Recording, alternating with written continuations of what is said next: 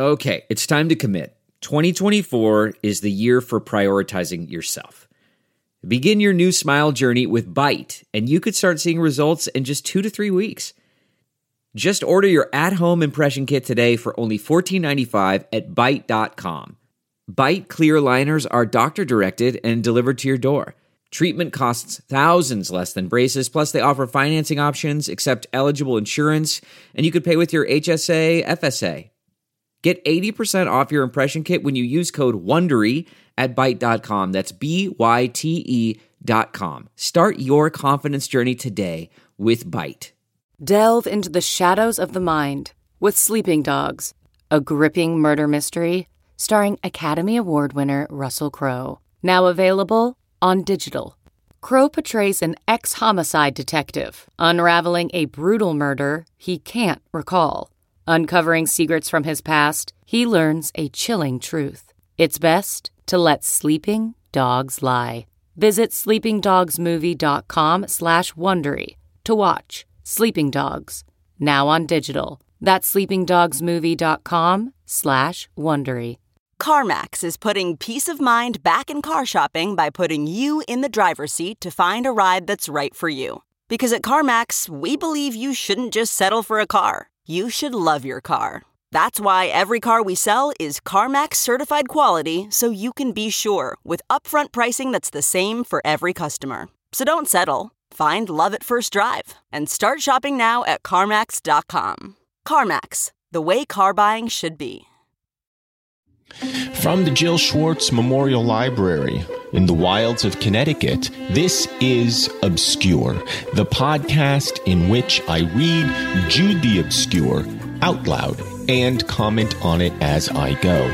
My name is Michael Ian Black. I am your reader, your host, your friend, your confidant, maybe your pen pal. I don't know who I am to you, but I know who you are to me. You are my best friend. You may be thinking, who, me? But I'm just a humble listener of Obscure. No. You're so much more to me than that, and because of that, I am thankful. And it is a week of thanks here in the wilds of Connecticut. It is Thanksgiving week as I record this. Yesterday was Thanksgiving Day.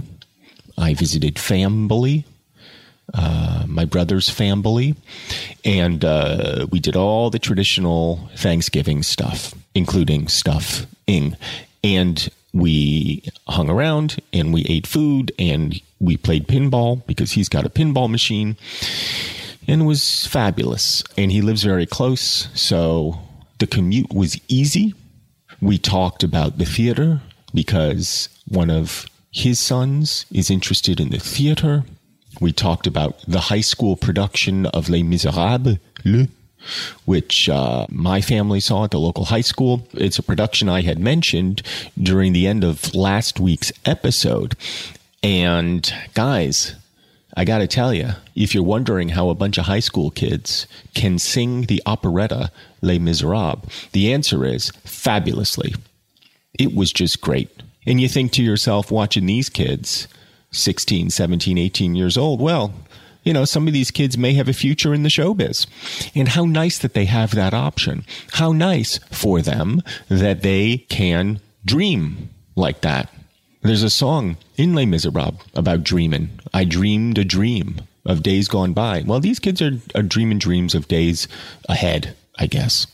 And Jude Fowley, as we begin this week's episode of Obscure, is continuing to have his own dreams, diminished though they might be. But at least they're still dreams. There's still some hope for Jude as he prepares to travel to Melchester, where he is going to hopefully enter the theological college and hopefully bone his cousin, although he knows he should not do that.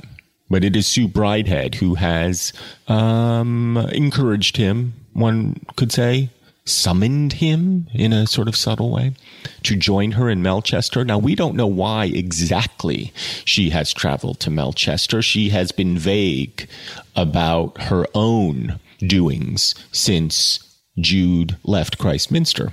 But she seems optimistic about her own future. It has caused in Jude some optimism. He's going to go there. He's going to get his degree in HVAC or something, because it's like a community college. And he's going to go be a candy striper of sorts at a college. And that will be enough for him, he thinks. And because it is a festive season here in the wilds of Connecticut and there in Marygreen, where he is at the present, we begin with the word Christmas.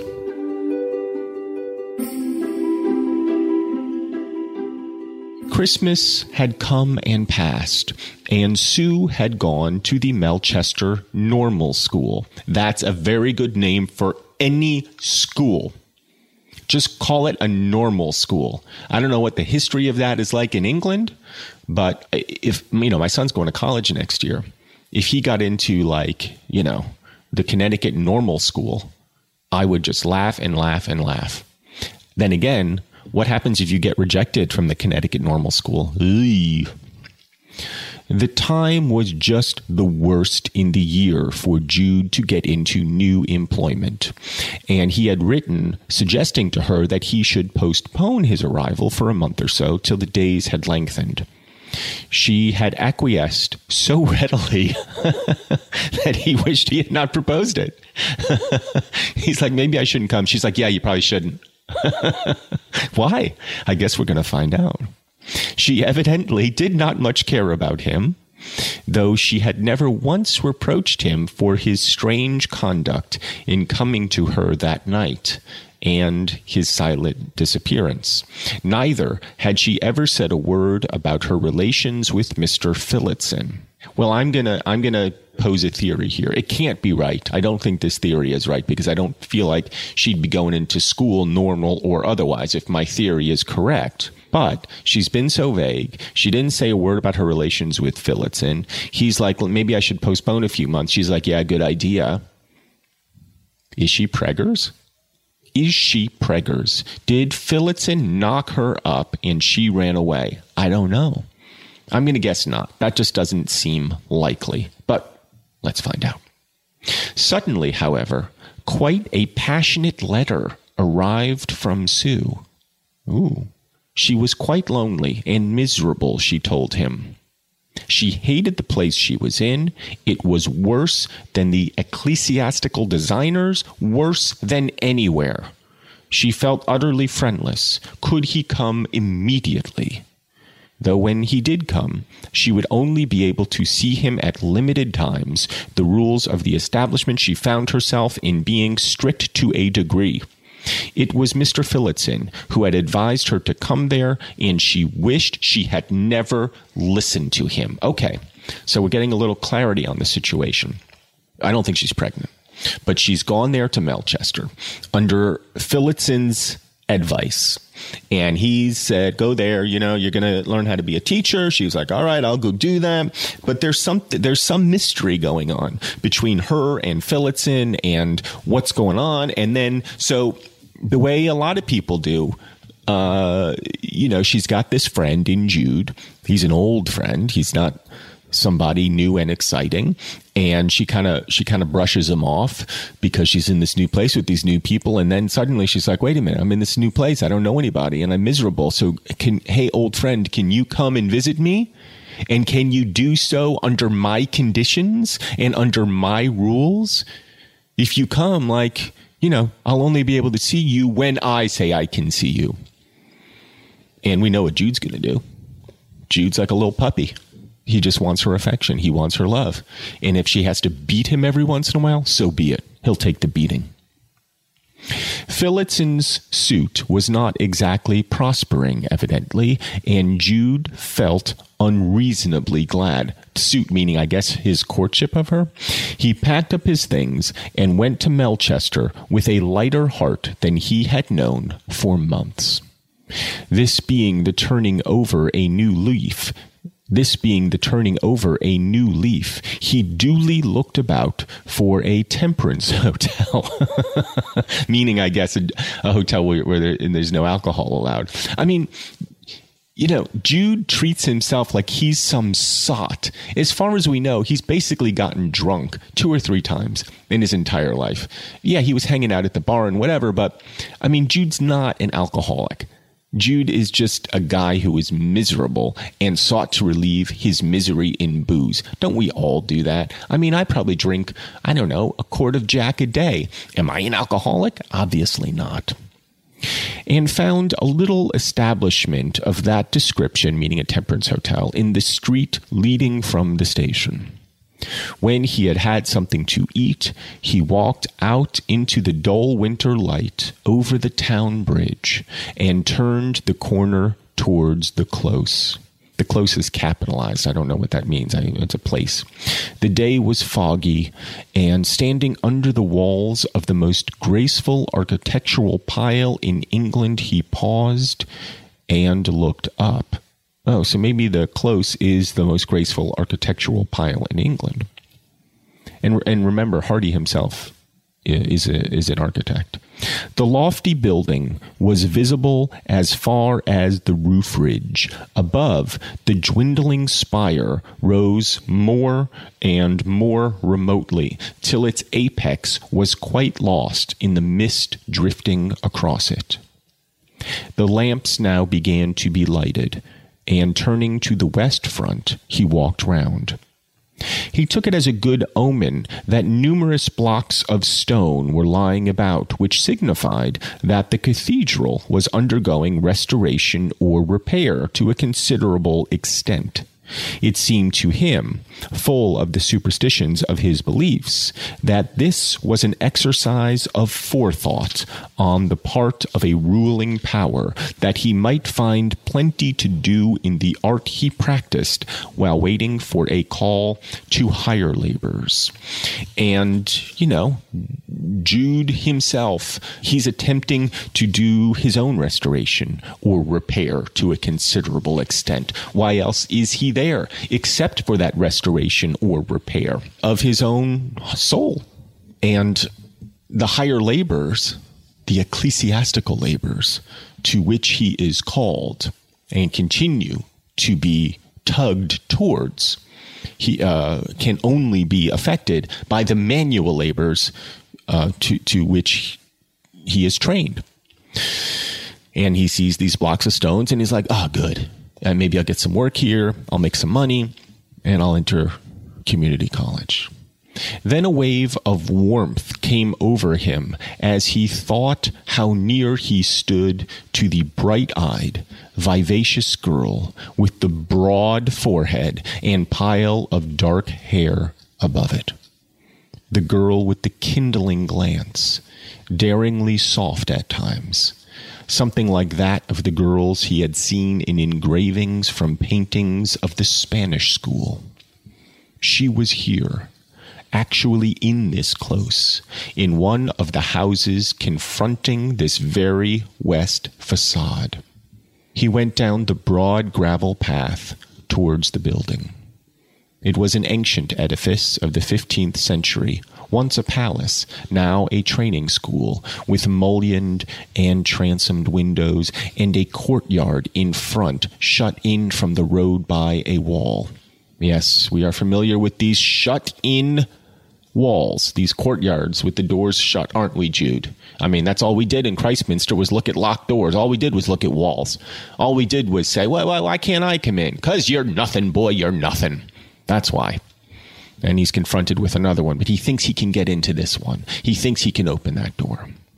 Jude, in fact, in the next sentence, Jude opened the gate and went up to the door, through which, on inquiring for his cousin, he was gingerly admitted to a waiting room. And in a few minutes, she came. So he's just walked right in. What's inside that gate? We're going to get there in just a minute. This holiday season, Earwolf wants to spread some cheer. Cheerwolf if you will. We've got special episodes all over the network just for you. Andrew T. and Tawny Newsome talk to Kulap Vilaysack about holiday racism on Yo, Is This Racist? On Unspooled, take a deep dive into AFI's favorite Christmas movie, It's a Wonderful Life. Off Book has not one, not two, but trois holiday-themed musicals for you to indulge in. Surprise! All the special holiday episodes of With Special Guest are out from behind the paywall as a gift to you. Check out a very special Improv for Humans episode, Best of the Bible on Are You Talkin' REM Me? The Scots talk about REM, every REM holiday single released, and nothing else. Sean and Hayes hit the slopes with Adam Paley on a very festive episode of Hollywood Handbook. On Beautiful Anonymous, Chris Gethard is taking calls for New Year's resolutions from you. Tune in on Earwolf's Facebook page December 21st at 2 p.m. Eastern. Marissa and Lister get a special listener call-in with a heartfelt proposal on Womp It Up, followed by the Christmas Womptacular, released from behind the paywall. If that's not enough, check out even more special holiday eps from Comedy Bang Bang, How Did This Get Made, Getting Curious, Who Charted, and Freedom. Happy holidays, happy listening, and a merry Cheerwolf to all.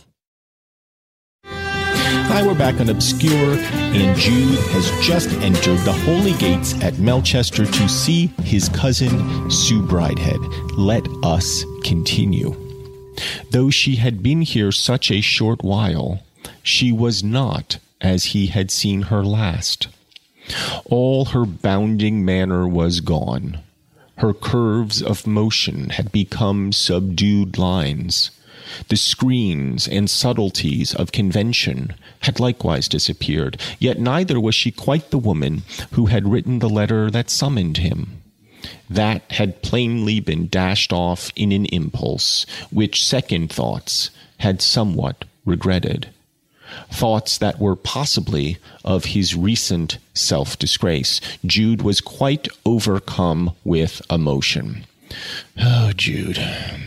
Okay, I gotta read him overcome with emotion here. Oh, God. And then he's about to start with a little bit of like self-pity. You don't think me a demoralized wretch for coming to you as I was and going so shamefully, Sue. Oh, I have tried not to. You said enough to let me know what had caused it. I hope I shall never have any doubt of your worthiness, my poor Jude, and I am glad you have come. Oh, good. All right, no problem. She wore a murrey-colored gown with a little, I don't know, M-U-R-R-E-Y. I don't know what that is. Murray. Sounds like, it sounds to me, Murray sounds kind of gray-brown. That's what I'm going to say it is, kind of a grayish brown. She wore a murrey-colored gown with a little lace collar.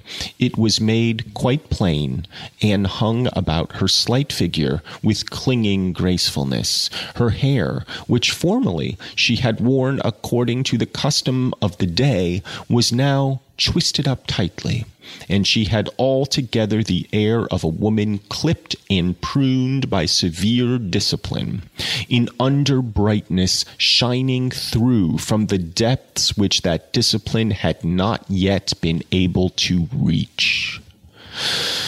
So it sounds like things have been going quite badly for Sue Bridehead. I mean, she said so in the letter, but even before that, we don't quite know the circumstances of her arrival in Melchester, but since being there, apparently, she has been molded into something that has a lot less sparkle than the thing which Jude Fowley had seen there, illuminating the letters Alleluia, Alleluia, Alleluia. The all of the Alleluia has seemed to dimmed. And so we are left with a new Sue Bridehead, somebody a little bit stilled. And what is going to happen between these two people who have been humbled by circumstance, now seeing each other in a slightly diffused light. Their brightness now, not quite so bright.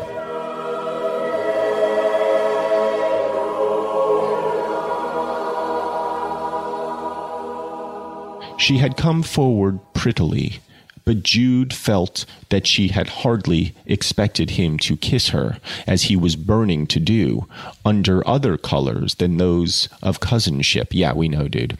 He could not perceive the least sign that Sue regarded him as a lover, or ever would do so, now that she knew the worst of him, even if he had the right to behave as one.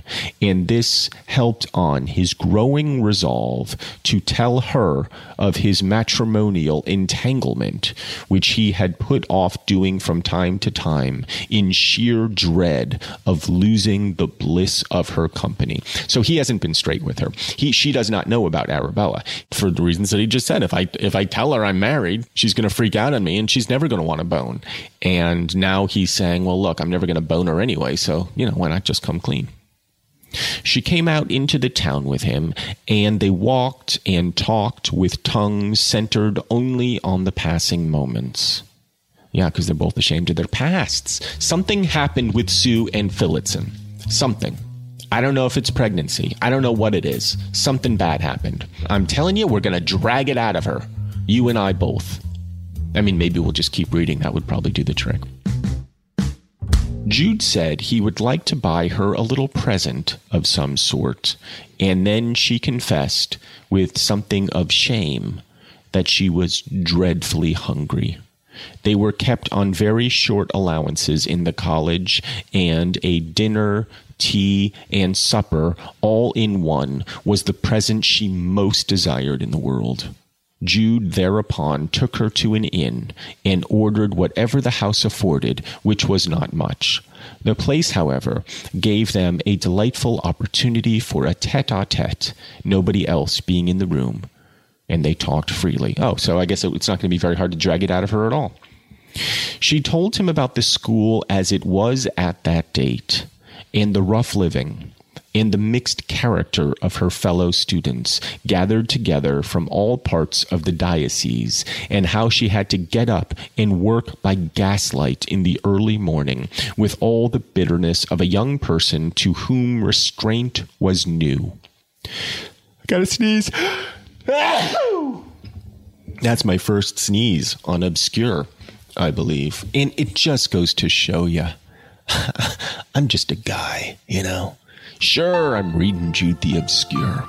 And sure, I have important insights into the text, but I'm just a guy, To all this, she was just bitching about all the work she has to do. To all this, he listened. But it was not what he wanted especially to know. Her relations with Phillotson. That was what she did not tell. When they had sat and eaten, Jude impulsively placed his hand upon hers. Oops. She looked up and smiled. Oh, shit. And took his quite freely into her own little soft one, dividing his fingers and coolly examining them, as if they were the fingers of a glove she was purchasing. I mean, this is what Hardy does. A page ago, he was like, no, nothing can ever happen. And then on this page, she's about to purchase him like a pair of gloves. She's getting all up in his shizzle. You know what this is going to do to Jude. Your hands are rather rough, Jude, aren't they? She said. Yes, so would yours be if they held a mallet and chisel all day. I don't dislike it, I think it's noble to see a man's hands subdued to what he works in. Well, I'm rather glad I came to this training school after all. See how independent I shall be after the 2 years' training. I shall pass pretty high, I expect, and Mr. Phillotson will use his influence to get me a big school. Okay, so Suddenly her mood has changed. She has touched the roughened hands of her cousin and told him how much she likes them, told him how much she likes a man's coarse hands, a man whose hands have been roughened by his trade. And then all of the sudden, the blood returns to her face, and she is excited about her prospects for the future. She had touched the subject at last. I had a suspicion, a fear, said Jude, that he cared about you rather warmly and perhaps wanted to marry you. Now, don't be such a silly boy. He has said something about it, I expect. And if he had, what would it matter? An old man like him. Oh, come, Sue. He's not so very old. And I know what I saw him doing. Not kissing me, that I'm certain. No, but putting his arm round your waist. Ah, I remember. But I didn't know he was going to. You are wriggling out of it, Sue, and it isn't quite kind. Her ever-sensitive lip began to quiver, and her eye to blink at something this reproof was deciding her to say. Okay, so we're coming to the meat of it right now. What happened with Phillotson? She has essentially acknowledged that his arm went around her, and that is scandalous enough as far as I'm concerned. The hussy. She allowed his arm around her waist. I know you'll be angry if I tell you everything, and that's why I don't want to. I mean, I'm bracing myself. I know you guys are on the edge of your seat. You're probably screaming, Michael, just read it, just read it. Well, guys, there's such a thing as drawing out the tension. There's such a thing as heightening the suspense. I haven't read it. I'm as excited as you all. Very well then, dear, he said soothingly. I have no real right to ask you, and I don't wish to know. So I guess that settles that. She's not going to tell him. And then she says, I shall tell you, said she, with the perverseness that was part of her. Yes, we know about Sue's perverseness, don't we? It's our favorite thing about Sue. That she's kind of into porn, that she's got a dark side, and she knows, see, this is what I was talking about before. She knows he is a worm wriggling on her hook. This is the argument that I had with Martha a couple episodes ago, that she is fully aware of his feelings for her. And so by telling him whatever happened with Phillotson, she is torturing the worm with her perverseness. And you know, she delights in it herself. She delights in being kind of a naughty girl. And honestly, I delight in it. Who wants some chaste, stuck-up, uptight girlfriend? You know, you want somebody whose own predilections bear some resemblance to yours. And I'm perverse. Her perverseness, believe me, is not a judgment, a negative judgment on my part to her. No, I say. I love it. This is what I have done, she sang. I have promised that I will marry him when I come out of the training school 2 years hence, and have got my certificate, his plan being that we shall then take a large double school in a great town, he the boys and I the girls, as married school teachers often do, and make a good income between us. Oh man. Oh boy. This is trouble. I mean, a moment ago, she denied that he wanted to marry her. And she said, no, don't be such a silly boy. And now she's saying, well, we're not married, but we're going to get married. He's going to be heartbroken. And he says, because he's a good guy, oh, Sue, but of course it is right. You couldn't have done better. He glanced at her, and their eyes met, the reproach in his own belying his words. Then he drew his hand quite away from hers and turned his face in estrangement from her to the window. She regarded him passively, without moving. I knew you would be angry, she said, with an air of no emotion whatever. Very well. I am wrong, I suppose. I ought not to let you have come to see me. We had better not meet again, and will only correspond at long intervals on purely business matters. I mean, this is just, you know what?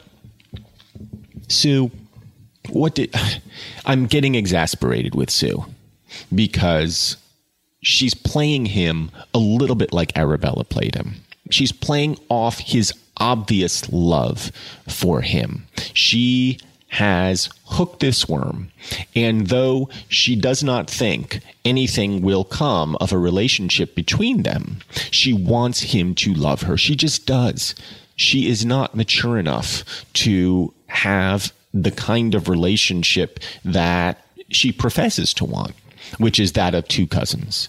No, she's flirting with his hands. You know how hand flirts can be. And she's warm one moment and cold the next. She says, I'm not going to tell you what happened, but I am going to tell you. And when you have the reaction that I knew you were going to have, I'm going to act all pissy about it. Come on, Sue. What she wants from him, I think, in this moment where she says, well, I knew you were going to be like that, and I don't think we should meet again.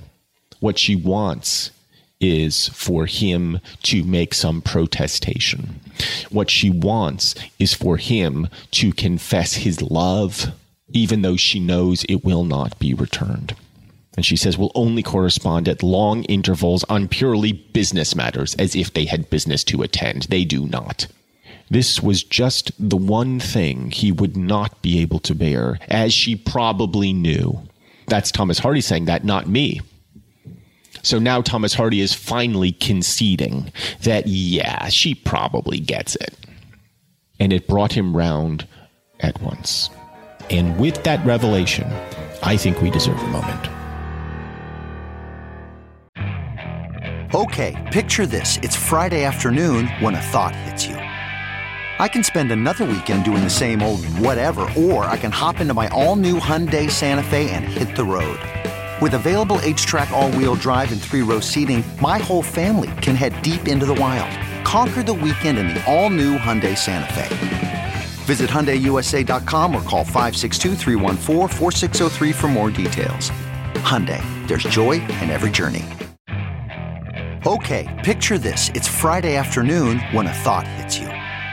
I can spend another weekend doing the same old whatever, or I can hop into my all-new Hyundai Santa Fe and hit the road. With available H-Track all-wheel drive and 3-row seating, my whole family can head deep into the wild. Conquer the weekend in the all-new Hyundai Santa Fe. Visit HyundaiUSA.com or call 562-314-4603 for more details. Hyundai, there's joy in every journey.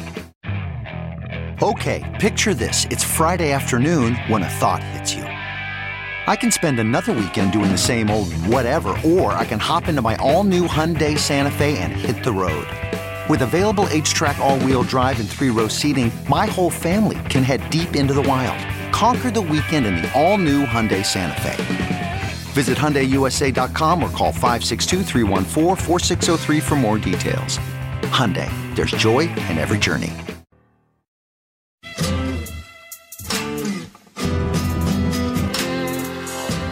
Welcome back to Obscure. I'm Michael Ian Black, and Sue has just told Jude that she's engaged to Mr. Phillotson. No big whoop, right? Okay, I'm going to go on. Oh, yes, we will, he said quickly. Your being engaged can make no difference to me whatever. I have a perfect right to see you when I want to, and I shall. Well, I mean, you don't really have a right to see her when you want. That's not quite the way it works between two people. But we understand your sentiment, Jude, and we appreciate you putting on a brave face. And good. And so she says, then don't let us talk of it anymore. It is quite spoiling our evening together. What does it matter about what one is going to do 2 years hence? So, Sue, you're driving me crazy. She's leaving the door open. She's saying, well, who knows? Maybe I'll marry him. Maybe I won't. Maybe I'll just keep torturing you. She shouldn't be doing this. He doesn't have the constitution to handle this. All right, I'm going to keep reading a little bit more, but I really should end. She was something of a riddle to him, and he let the subject drift away. "Shall we go and sit in the cathedral?" he asked, when their meal was finished. "Cathedral, yes, though I think I'd rather sit in the railway station," she answered, a remnant of vexation still in her voice. "That's the center of the town life now. The cathedral has had its day." "How modern you are."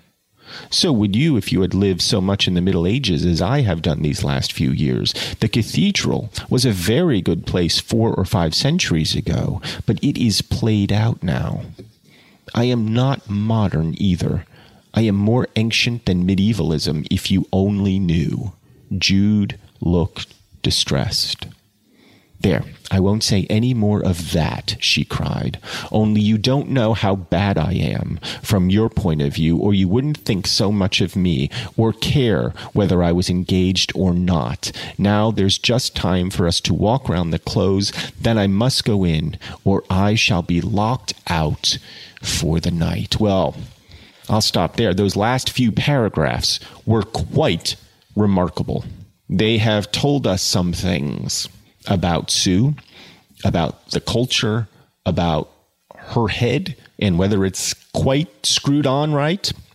She's saying the cathedral has had its day. This holy life is now passé, and now we turn to the modern life, the train station, the things of this new frontier, this new industrial revolution, which has been running like a train through this entire book. The death of an old way of life to be replaced by something new, something modern, something a little bit scary, a lot scary, I think, because all the old ways have fallen away. But Sue is saying, my ways are even older than those. And you remember she went and she bought pagan statuary. She dipped into some past that precedes even her own religion, even her own ancient rites. She's looking backwards, further and further back. She's looking, I think, to a kind of, I'm going to say it, guys, hedonism. She wants something more sensual than that which this Victorian age provides. And if he knew, she's saying, if he only knew how bad she was for rejecting not this modern age, or maybe not only this modern age. I'm not modern, she says. I'm not even medieval. I'm something that goes much further back. I'm a druid. I'm a pagan. I'm some fairy flittering about in Middle Earth. She's saying, I don't belong in this time or in the recent past. I belong someplace else, in some pantheistic Amazonian realm where women are free to be themselves and to give voice to their own truest desires. But I'm trapped here in England, here in Wessex, here in Melchester with you. And I suspect that you, Jude, you have the same spark within you. But I am afraid to confess the fullness of my own desires, because you, the one person who I think would understand, and perhaps the object of those desires, would see me in my fullness, in my naked desires, and reject me. I mean, this is some heady stuff that Sue has just confessed in just a couple paragraphs. Maybe my favorite paragraphs of the book so far. Who knows what's going to happen 2 years hence, she says. She's giving herself a 2-year window here. She's got 2 years to figure her shit out. But we know that if she takes the road less traveled here, which is to say she spends those 2 years in Melchester training to be a teacher, but ends up rejecting all of it to lead this other life with or without Jude, we know, in a sense, it will make her happier. We also know it may spell her doom, because there just isn't that path available for women in these times. She's got a lot of hard thinking to do. And maybe she wants Jude by her side as she does it. Her cousin, her kin, the one person who might understand. And whether something more develops between these two, hard to say. I suspect the answer is yes. Well, I'm going to leave it there. A lot to mull over in this episode of Obscure. And frankly, a lot to be thankful for, because the book has now taken an unexpectedly delightful turn. A deeper turn than perhaps we have seen to this point. She's giving voice to the thing that all of us have. That if you really knew who I was, you would hate me, because I am not so good after all. Well, none of us are that good.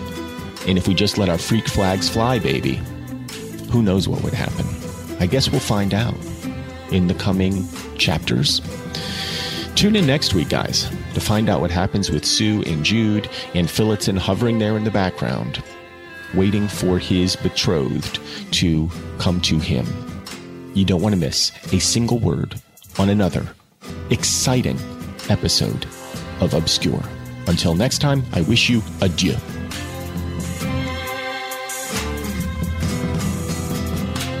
Obscure is brought to you by Earwolf. For more information on Obscure, visit our show page at earwolf.com, and be sure to subscribe to Obscure in your favorite podcast app like Stitcher or Apple Podcasts so you don't miss an episode. I was going to say a thrilling episode, but I'm humble. If you like what you've heard, please write us a nice review on Apple Podcasts. And if you don't like what you've heard, take it up with Thomas Hardy. Obscure is produced by Jennifer Brennan, Mary Shimkin, and Robin Lynn, who also mixed and edited today's show with music composed by Craig Wedren. Special thanks to everyone at Earwolf, especially Chris Bannon, Colin Anderson, and the Earwolf engineer team of Brett Morris, Sam Kiefer, and Ryan Connor. If you would like information about sponsoring our show, email hello@midroll.com. From the wilds of Connecticut, I'm Michael Ian Black. Dale, y'all! This is Tony Rodriguez. This is Carlos Santos. This is Riza Licea. And this is Oscar Montoya. When our powers combine, we are Spanish Aquí Presents. We have a brand new podcast here on Earwolf, bringing you the best of lo mejor of the Latinx comedy. Join us every Tuesday as we chat about what's going on in our lives, Latinx culture, and ¿qué es lo que? Lo que nos está picando. Lo que te pica. Don't worry, we'll tell you what that means if you listen. We'll also be joined by a new guest every single week. We'll get to know a little bit more about their lives. Every single week. And then we'll make them sit back and watch us improvise their lives right back to them. Improvisation. Spanish Aquí Presents premieres July 16th. Subscribe now in Stitcher, Apple Podcasts, or wherever you listen. O donde sea. Spanish Aquí Presents.